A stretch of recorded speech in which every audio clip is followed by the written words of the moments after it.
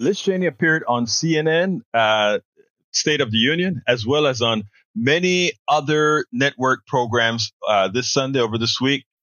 Sign up to The Economist for in-depth curated expert analysis of world events and topics ranging from business and culture to science and technology. You'll get the weekly digital edition, online-only articles, curated newsletters on politics, the markets, science, culture and China, and full access to The Economist Podcast Plus. The Economist is independent journalism for independent thinking. Go to economist.com and get your first month free.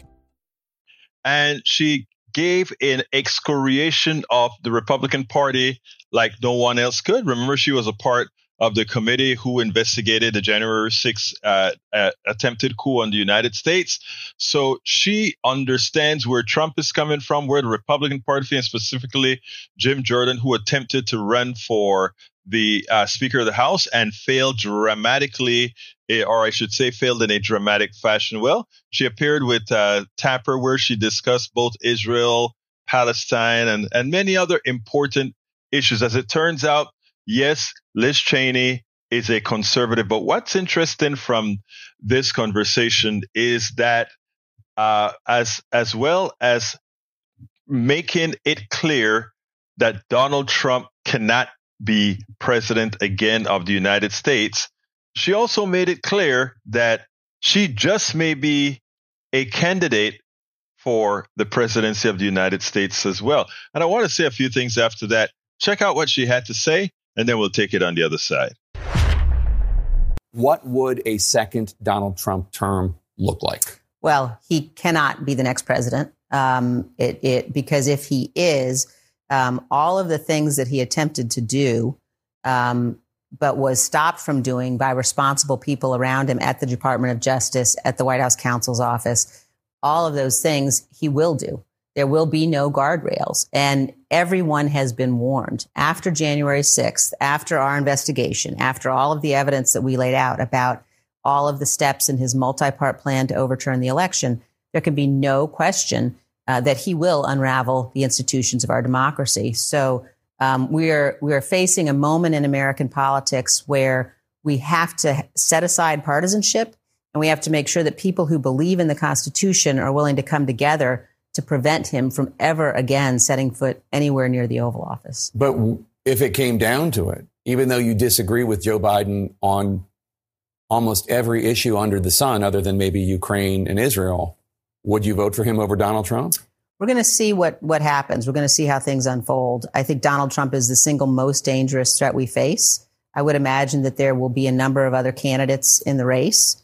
Would you be one of them? I think I'll tell you what I am definitely going to do. I'm going to spend the next year between now and the election certainly helping to elect serious people, helping to elect sane people to Congress. Of both parties? Yes.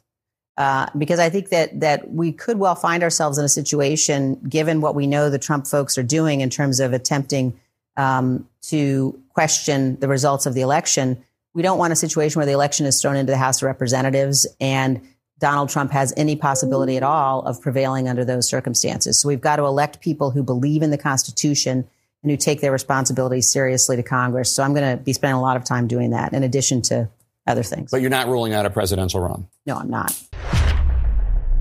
I don't think people should take this lightly. Liz Cheney built a certain amount of goodwill with many moderates, many Democrats and Republicans alike for the stance that she took to protect the country.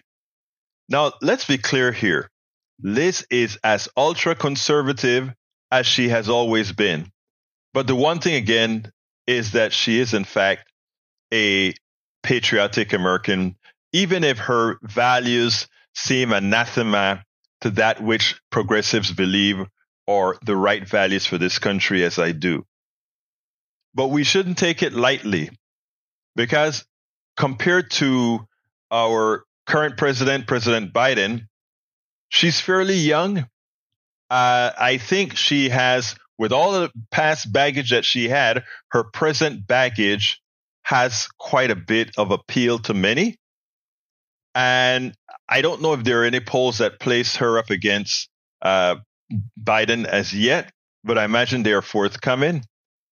I think many, simply because of age, may look at her as an acceptable alternative, even if their values don't coincide, because Americans, many of them, have yet to understand that the president is more the presidency than the president, the individual. And that even a less than active President Biden will be able to push through many more progressive policies than a Liz Cheney would able to do. But a Liz Cheney as president will have us lose much of what we've gained over the last several years of the Biden administration, or I should say the last several years and change of the Biden administration, where many progressive policies were placed into effect, where poverty was stunted, where just the things that we stand for got done. So, buyer beware.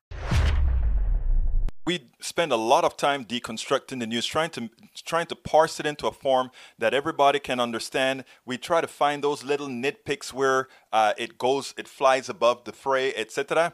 If you really like these videos that we do, I want to ask a big favor. Please go ahead. Number 1, subscribe to our channel. And number 2, please join if you can. Thank you so kindly for watching. Keep watching. Please remember to share. We must populate the entire internet with our progressive message, a message that we know is what most Americans say that they want. So help us, please join.